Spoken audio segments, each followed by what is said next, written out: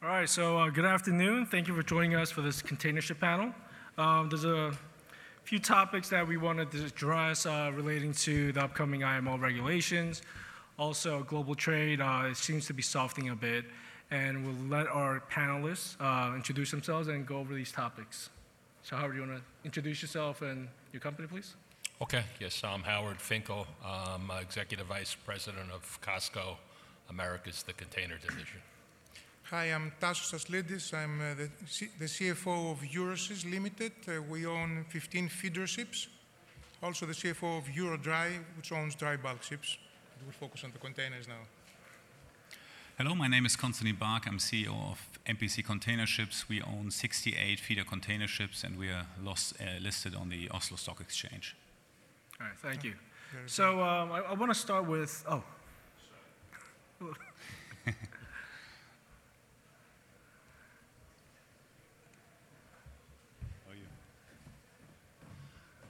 very sorry. Hi, George. So if you can introduce yourself and the company. Yes, hi. I'm George Geroukos. I'm the Executive Chairman of Global Ship Lease. We are a container company that leases our ships to liner companies. Great, thank you. So, you know, one big topic around shipping right now is the upcoming IMO 2020 regulations and whether to retrofit scrubbers or not. And so, you know, I want to ask our panelists, I know that some of you have scrubber plans. How important do you think the installation of scrubbers will be for earnings as we move beyond 2020 and into 2021, and whether charterers will be requiring all vessels, especially on the container side, to be retrofitted with scrubbers? So Howard, if you can begin. Yeah,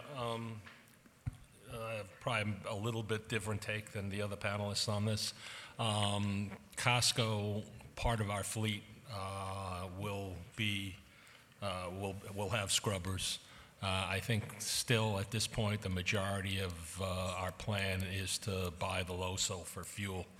I think this is going to be very difficult for us.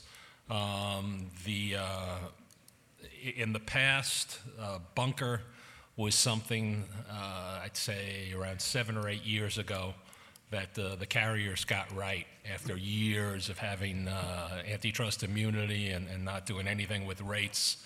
We were able to get a common index that everybody was using through a talking agreement.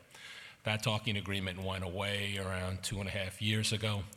Right now, everybody has different formulas. I'm a little concerned because the way the contracts were written this year, basically it says between September and November, we can sit down and start talking about the new bunker. But there's nothing solid. I've seen some things in the press, different lines. I know Maersk is looking at doing it a different way. I'm just hoping that this doesn't turn into a commercial issue, the bunker, because we got to put that off the table. But as far as scrubbers go, I think it's going to take a while till that technology is fully utilized. There's not as many shipyards that actually can do it at one time, so the carriers that are going to use scrubbers as their main way of dealing with this, I think it's going to take a while before their vessels are all fitted properly. So we're looking at some challenges. Tassos? Putting scrubbers or not, it's an investment decision that depends on a number of assumptions, which change depending on the size of the ship and how you view the fuel differential and the like. The payback time of the investment is an important criteria. For ships like ours, which are smaller ones, that would have required a longer time to pay back the investment, we have taken the position of wait and see and counting on using the more expensive fuel for the time being to satisfy the emission requirements and seeing how the differentials play. I mean, given that we have also ships that are of medium age vintage, it would make less sense for ships like that to invest in scrubbers. So we're staying for the time being, and I think we're staying with not putting scrubbers and waiting to see how the market develops. Also, in our case, most of our peers, I understand, are not planning to put scrubbers, so there wouldn't be, I believe, a two-tier market being developed in the feeder sector. George? Well, I think there's a big difference between the container industry and dry bulk and tankers. The fact that in containers, the fuel is always paid by the charterers. We do not do voyage charters like the tankers or bulkers can do. And therefore, if we had a scrubber, the full benefit would be given to the charterer. The charter would take the full benefit. So it's a matter of what the charterer then would be willing to share with us. Similarly, we have faced the same problem when we were ordering new design ships, the eco-type ships, in containers, because the engines are 5 times the size of an equally sized tanker or bulker. The eco effect is substantially more strong than in the other types of ships. Since you have a bigger engine, you burn a lot more fuel, and the speeds are much higher. When we did build these ships, we have seen a differential in the charter rates. These ships are getting a higher charter rate, but they never get the full benefit. I mean, if we save ourselves, I don't know, 30 tons, if we burn 30 tons less than a non-fuel efficient ship, we're not getting 30 tons times the fuel price on the charter rate. So I've seen that when you depend on the charter's decision, we leave it to the charter to decide also on which ships to be scrubber fitted or not. We have 3 ships that were fitting scrubbers. That was after the charter approached us and asked for a scrubber installation, which the charter is providing us a longer period to amortize it and a higher charter rate to do so. So our view is we will install scrubbers only when the charters require them. Okay, great. Konstantin? Yeah, a lot was said already, so I'll try to cut it short. I think generally, I personally believe scrubbers will not be the long-term solution anyway, so it is an economic decision to equip scrubbers. We will do so on 10 out of 68 ships. And for 8 of these ships, we already have charters, which provide us with a payback on the basis of a spread of 150 to 200 of less than 2 years, which in my view is interesting. It's an interesting investment decision. And secondly, in feeders you usually don't have long-term charters. We were able to combine that with slightly longer-term charters at a premium. However, we take a balanced approach for a few reasons. In the end, it boils down to trading pattern, consumption, and other parameters, which, for example, I would not see in certain trades like intra-Asian trades or other trades where you only look at in some feeder trades on 120, 150 sea days. Simply the economic doesn't make sense. But on others where you operate with high reefer intakes or high reefer cargoes, a lot of consumption, it certainly makes sense to the extent you can get cash flow against it. And we basically initiated our scrubber investment in close dialogue with our chartering partners to be able to capture the benefit. Great, thank you.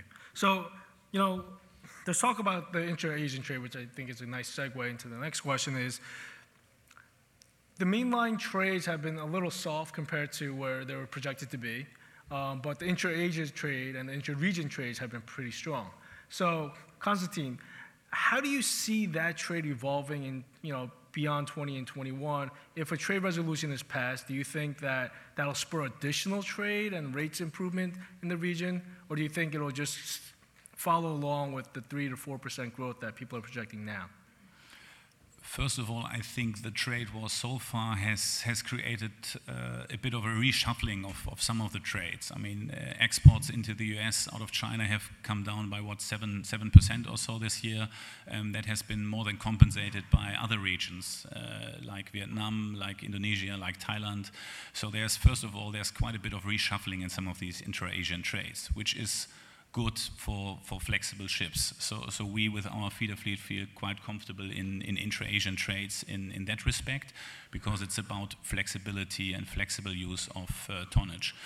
There is obviously an effect if the overall market goes down. There will be a knock-on effect also on centralizing and decentralizing these cargoes in some of the intra-Asian trades. But intra-regional trades as such will continue to grow, in my view, especially in the region, because you have rising economies beyond China. And as such, I personally think that the intra-Asian and intra-regional markets will continue to grow. By the way, intra-regional trade makes up 44% of global trade in terms of cargo volume, so it's the most relevant trade as such, and I believe that trade will continue to grow going forward. George, you want to add? Yeah. My view is that it's a bit controversial. Trade wars, net, have been very positive for the container industry. The reason being twofold. One is that what Konstantin said, that the volumes on a net basis have increased. And by the way, just to put in perspective, the volumes between US and China is 6.5% of the global volumes. So we're not talking about a huge number. So if this 6.5 is reduced by half, you're looking at 3.25 reduction in volumes. That volume has been soaked up, and more than that, by the various goods being shipped to other countries, either for final assembly so that they're not named as Chinese built, or the production has been moved out of China altogether. So on a net volume, we have been more volumes because of the trade war. The second, even more important point of the trade war benefiting containers is that there has been virtually very little orders, if at all, over the last 18 months because the psychology is negative. So that has kept the supply in check. And I think the container story is a supply story. As the last 30 years, we always had a positive increase in cargoes year on year, except for 1 year, the 2009 with the Lehman. But apart from that one-off effect, we always have growth, sometimes bigger, sometimes lesser, but always growth. So how can you have a cyclical business when you have non-cyclical demand? Simply because of supply. So it's the supply we have to look at, and the supply right now is at a great point due to, non-orders. Okay. Tassos, do you have anything to add? Yeah, I think I agree with both of Konstantin and George. I think the mainline trades depend more on the global growth and what Germany and US and China do. The regional trades depend a lot more on the regional economies, and there has been significant growth, especially as it has been for the last decade or so in Asia and South America, etc. So the regional trades have their own dynamic, and they could grow at a growth rate that is different from the overall macro trends. And at the same time, it's a different topic, but you are very right talking about supply. Containers is a supply story now. The order book is at the lowest over the last 20 years, pretty much across segments, especially the feeders. So I think, it's a good foundation to look at the industry. And when the trade uncertainties sort themselves out, we expect strong years for our sector at least. Howard, I got a different question for you since you have big ships. Sure. So, for the first half of the year, the westbound trade to Europe, a lot stronger than people had expected, right? And Costco's shipping segment reported 3 times higher EBIT margins versus last year. What can you attribute that to, especially with the trade war going on? Basically, when there's it's a combination of a lot of things. Costco at one time, I'm talking it's strictly the American trade, was probably number 5 or 6 to Europe. We've never been, like now we're number 3 in the world, but we've never been the top 3 into Europe. So we scaled back quite a bit because the rates had gone very, very low.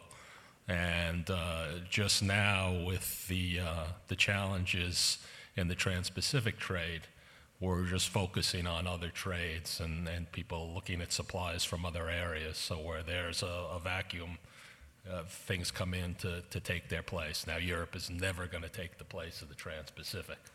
But just as far as our trade growth, I think just paying a little bit more attention to this trade, putting more tonnage in the trade, and because of the uncertainties of, especially in Trans-Pacific between the giant, U.S.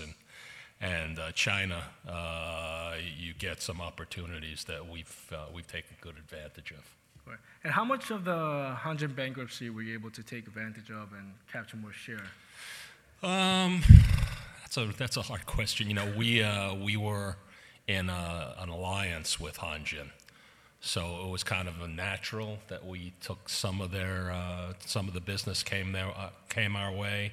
Of course, the majority of their business was Korea, and we have we're a major player in Korea, but considerably smaller than Hanjin.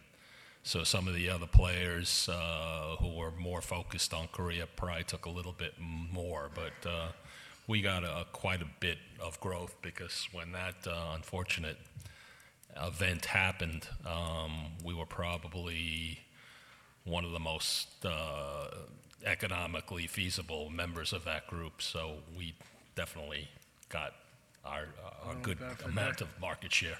Gotcha.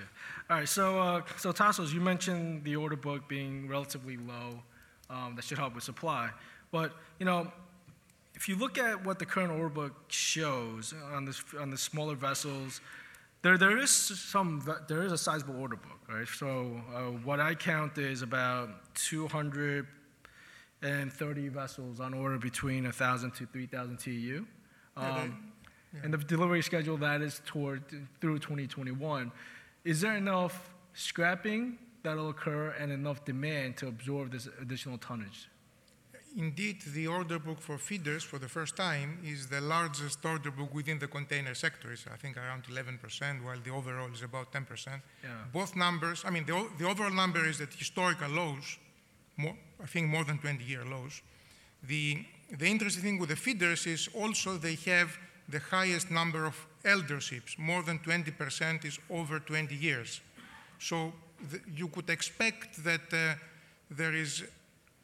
are the elements of a balanced growth. The sector was underbuilt before. I think is getting filled up again due to the aging. So I don't have any worries about supply pressure on the sector. Okay, but with rates being strong, let's say right now they're about $9,000 to $10,000 a day, for the old vessels. You guys operate 25-year plus vessels, and they're earning good rates. OpEx is low, they're manageable. At what point do you now scrap those vessels and acquire new tonnage? That is very much on a vessel-by-vessel decision, depending on what a vessel needs to go through the next special survey. I mean, I will say that we have 2 vessels in our fleet that one is approaching its 30th year, if you can believe it. It's the most consistent earner in our fleet. We most likely scrap it at its 30th anniversary, but I cannot guarantee it because if the rates are good and the economics of getting it through a survey work out, why not keeping it for another cycle? So it depends very much on how much money more you need to put on a vessel as it approaches the next big survey, whether that is the 4th at 20 or the 5th at 25 or later.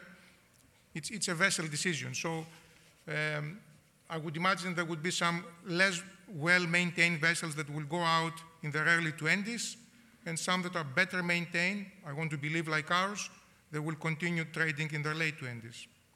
Okay, great. So my next question is for Constantine and George, since you have pretty sizable fleets. How much does scale make a difference in terms of operation and earning power? Or is there no difference at all? George, if you want to begin. One. I'll answer, maybe you can join in on my conclusion. I mean, there is certainly benefit, and the benefit is less related to OpEx in my view. You have a few synergies on overhead and on some, let's say, spare part pooling, some operational benefits, but that doesn't win the war, so to say.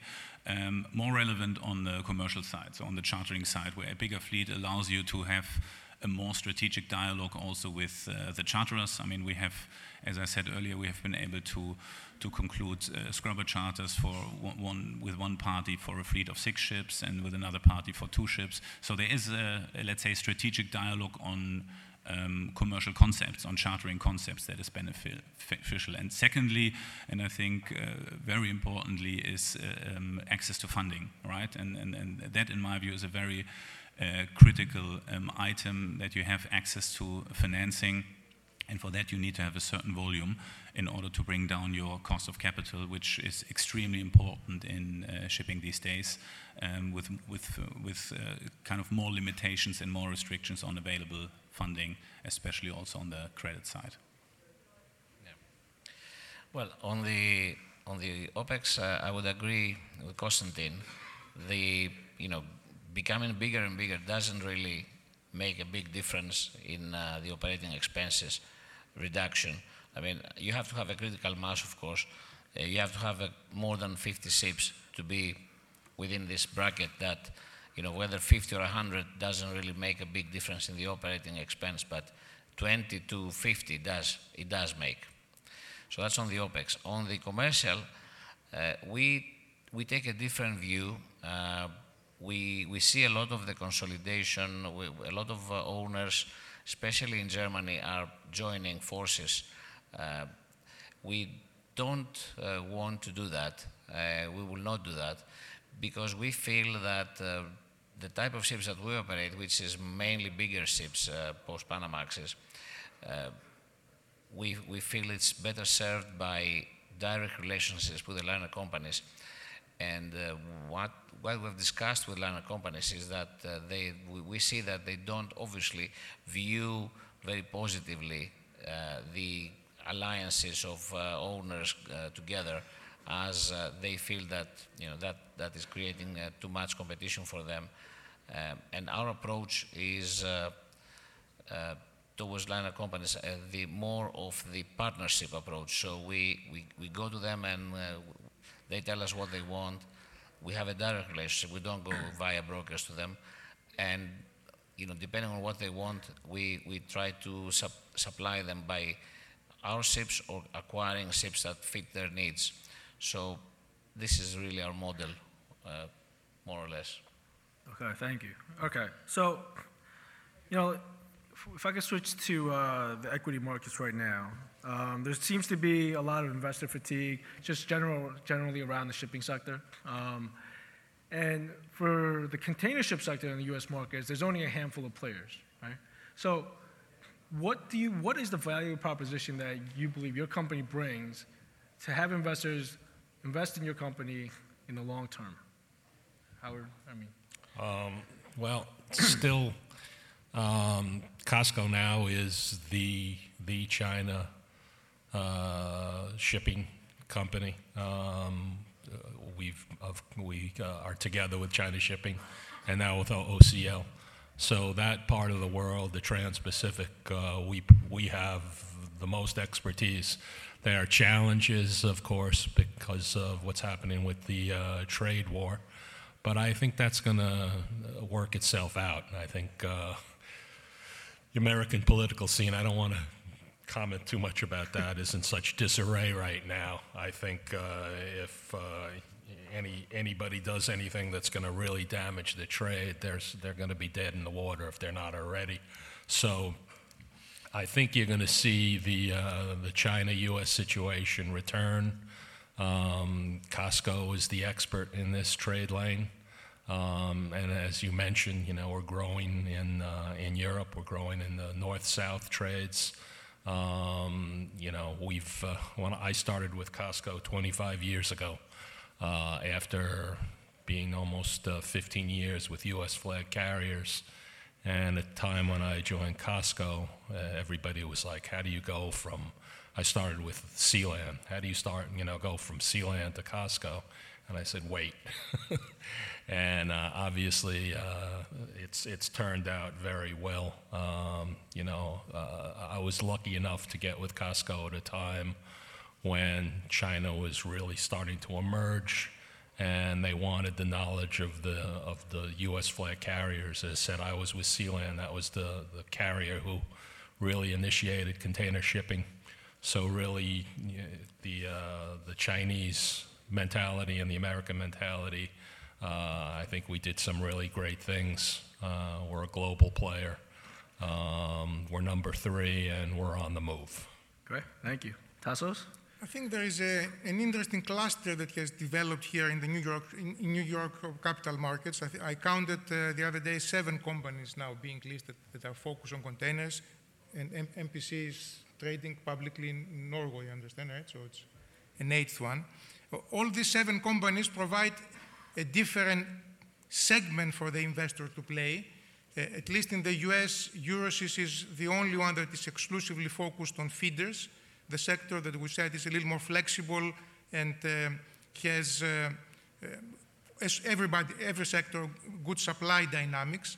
So the story you can sell to the investors is, again, the supply story that George mentioned, applies to all of us, and then the specific segment within the container sector that you believe has the greatest potential to rebound. We are focusing on the feeders. If the market gains some more strength and more sustainability on the earnings, I think a key thing for many of us would be to start providing some dividend yields to our shareholders. That would bring back the sector, and depending on what you believe about what will happen on the world trade scene, containers and feeders or other vessels would be an investment to play. Thank you. George? Yeah. Well, my job is much easier. Our stock is trading at a heavy discount to NAV.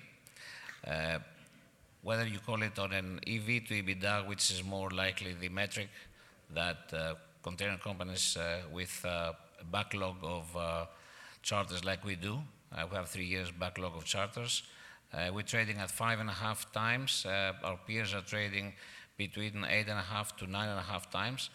So there's a huge upside in our stock.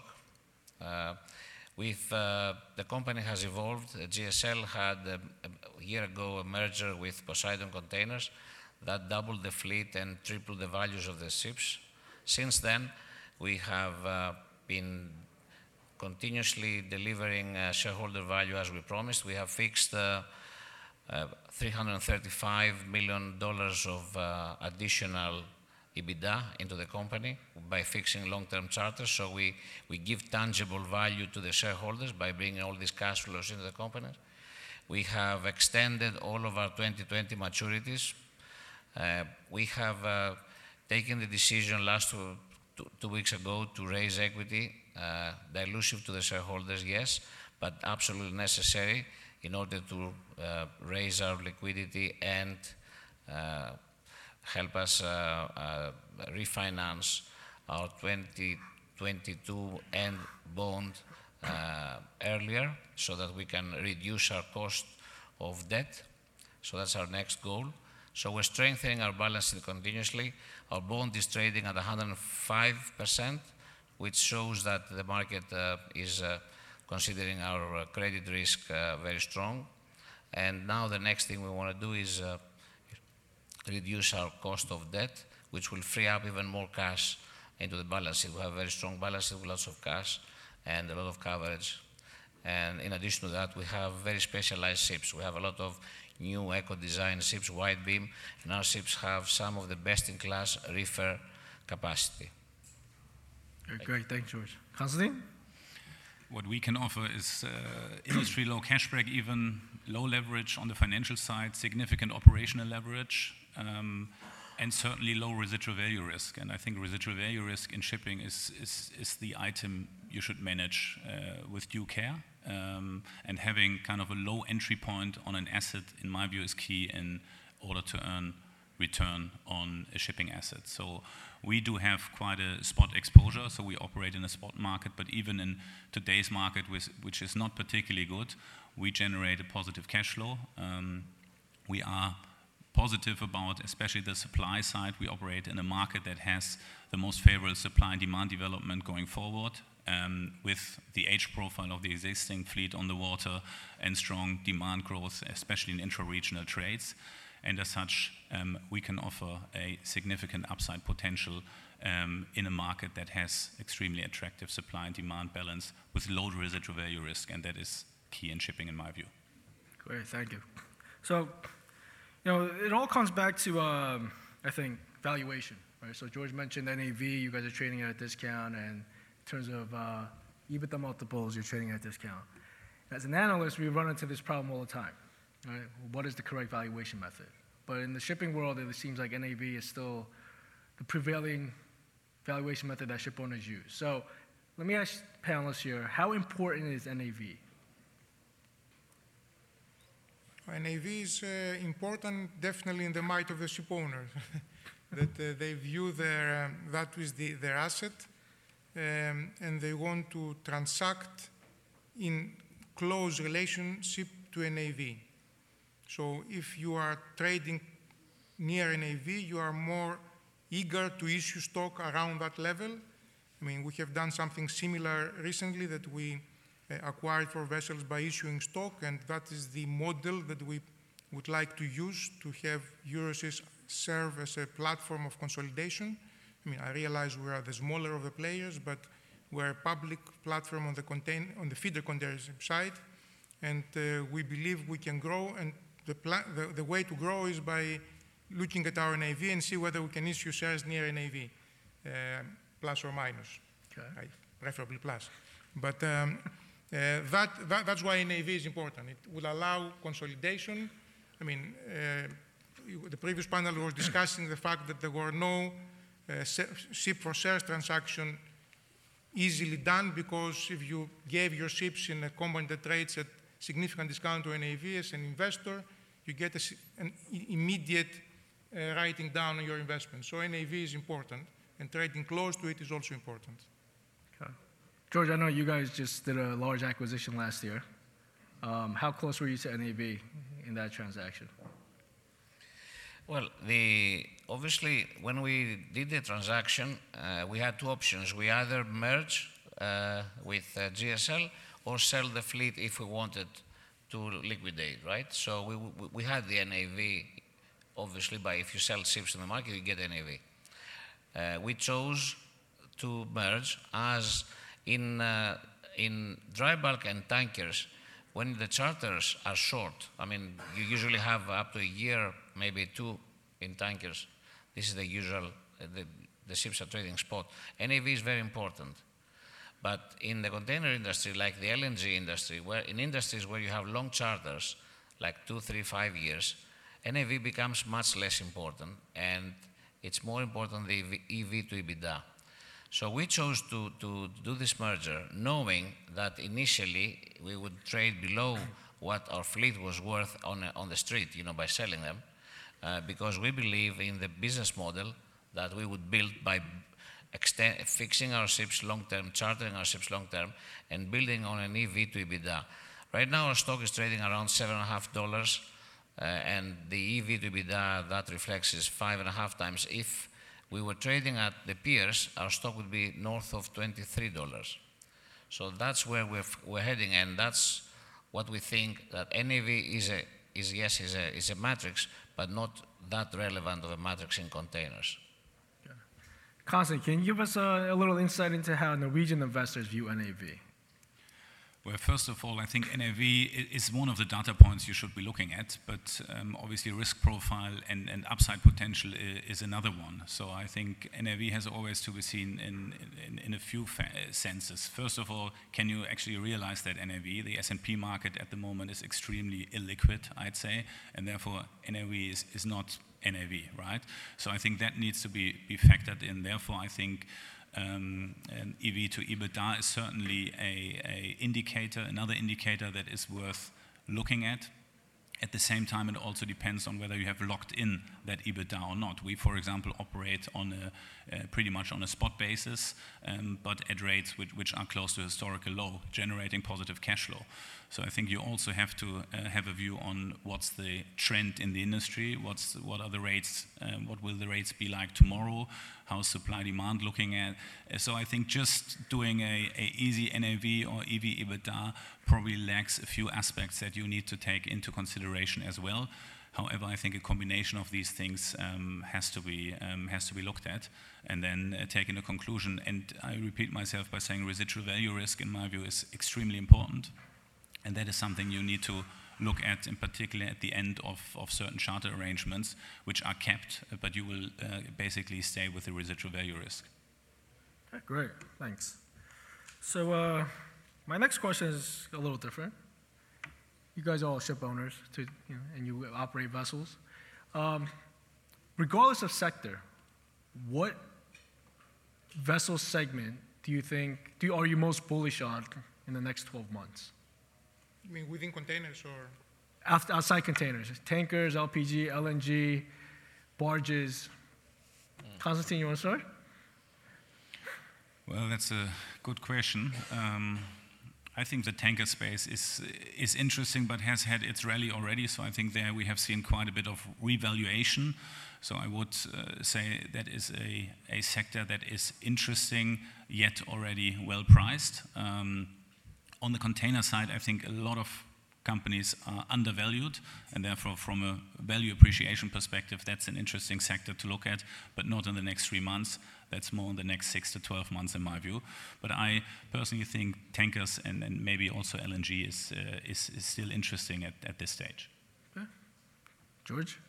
Well, I simply don't know about tankers, so I cannot give an opinion. I heard that VLCCs are making $300,000 a day. So obviously, if I had a VLCC, I would be a very rich guy now. But I don't know for how long this will happen. And for tankers is very interesting. Always, it's a wild card, though. Things can dramatically change to the positive or to the negative without anybody can predict, because there's so many elements. So that's all I can say about tankers. But I guess the investor community is quite interested in tankers, from what I understand. Now, if you were asking me where I would put my personal money, I would simply put my money in containers. The reason I would do that is because the fundamentals are very supportive, and in containers you can get, when the market is strong, you can lock in this strong market for many years to come by fixing long term. That's an aspect I like. I don't like. I'm a bit risk-averse person. I don't like too much risk. I like calculated risk, and that's why I chose containers as my investment. Okay, that's a safe one. Tassos? I'm not very familiar with the LNG and LPG dynamics, so I will keep my comments on the tankers, bulkers, containers. I think all three sectors are supply stories. For after many years of oversupply, we've seen very low order books. That gives a basis, a springboard for the sectors to grow. So I would, for myself, I would create a portfolio across those sectors. The example of the tankers is that if you have good supply support, small changes in demand could make wild scenarios play out. That happened back in 2004-05 for our sectors too.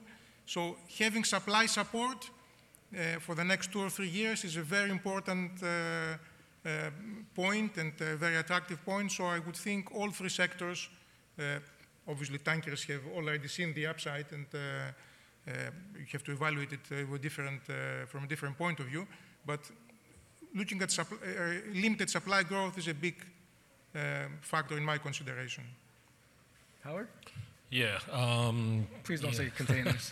Costco basically is pretty big in all the sectors. Tankers are very interesting, but I'm a container guy, even though I've played in different markets. What I would say about this is containers, but with a company who is diversified. When things go a little wobbly, you get the support of the tankers and the bulkers.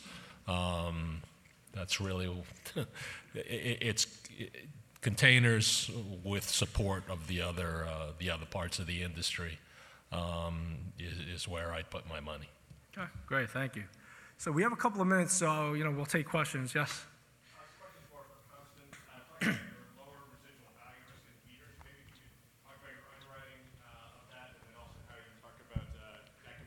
To other asset classes in the shipping sector, the residual value?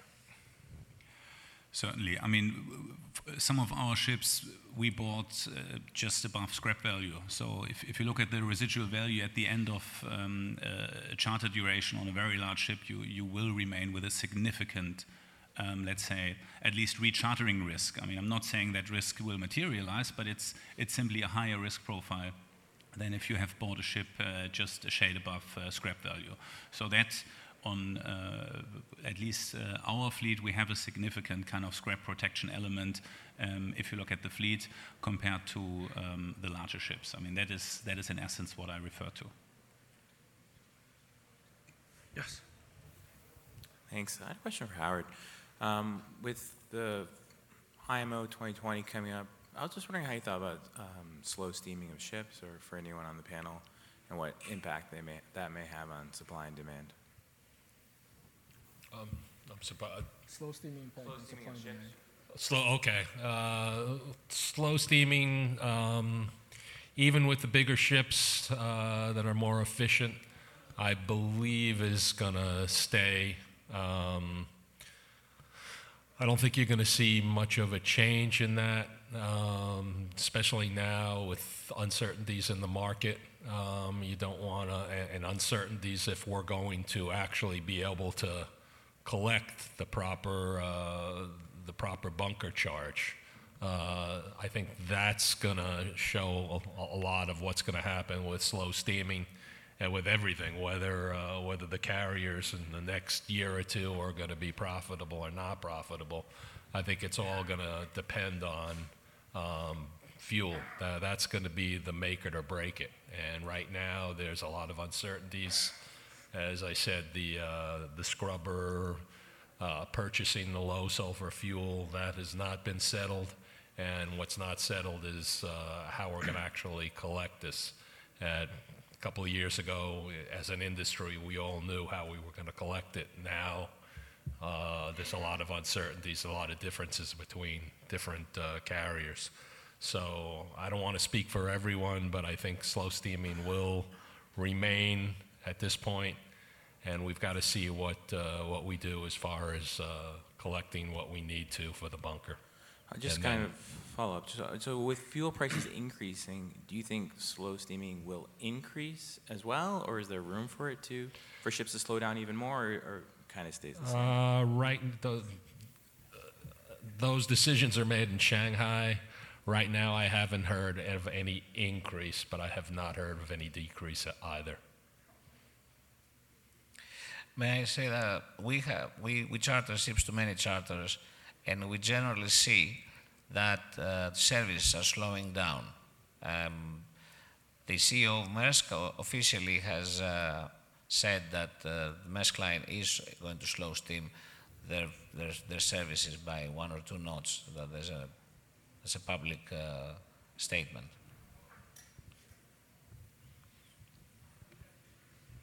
Yes.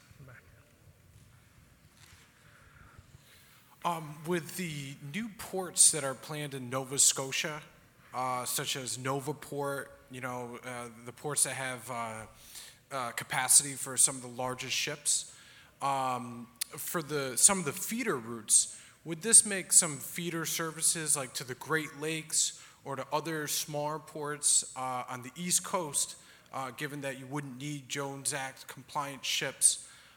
Would that make such a service viable? Because currently we don't have any container service on the Great Lakes. Obviously, if there is if a new alternative develops, that could alter the pattern of trade. I mean, if there is a possibility of feedering off Nova Scotia to the ports of the East Coast, that could create some routes for feeders, but it will alter also the pattern of trade, and I don't know how that will play out.